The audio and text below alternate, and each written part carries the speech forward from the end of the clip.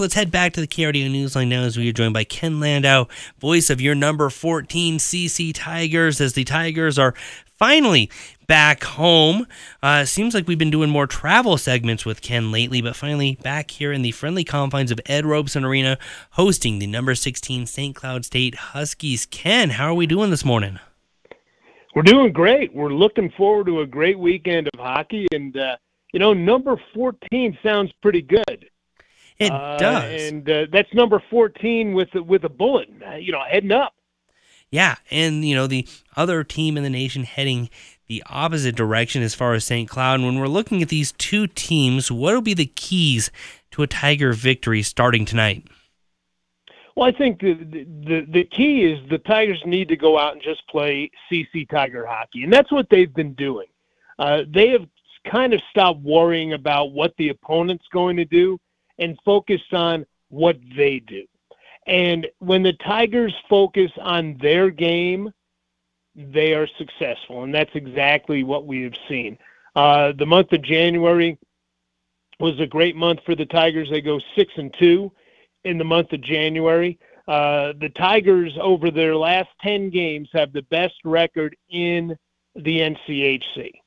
Okay, no team in the league has a better record over their last 10 games than Colorado College. St. Cloud's coming in here. The Tigers owe St. Cloud in a big way, and I think they're ready for the challenge. It's nice for a change for the Tigers to be the higher-ranked team heading into a weekend series. That hasn't happened in quite some time.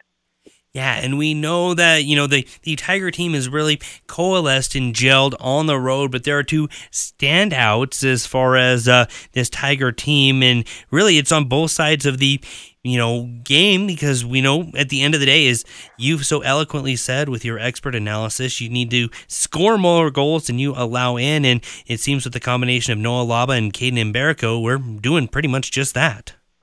Oh, exactly. And it took a lot of study to come up with that theory. Score more than the other team, and you're going to win games. Hey, people might be listening. You want to trademark that before you keep talking about it. Yeah, that's a good point. But, it's not just those two guys. Noah Laba and Caden Mberico are grabbing the headlines, but it is a total team effort. One of the guys that has been a great kind of under-the-radar performer for the Tigers is senior defenseman Nicholas Andrews. He has been outstanding over the last 2 months of the season.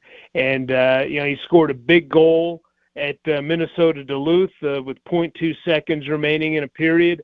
That was huge for the Tigers, but the little things that he does are monumental when you start to add it all up. But that's just emblematic of what this entire CC Tiger team has been doing. You don't win as many close games as the Tigers have won without it being a total team effort. We saw that at Western Michigan last weekend, and we've been seeing it here over the last couple of months. Perfect. Well, we look forward for another great weekend of Tiger hockey in this positive momentum to keep on. Ken, coverage starts at 6:30 tonight, 5:30 tomorrow. Can't wait to talk to you tonight on the radio. Looking forward to it. Go Tigers.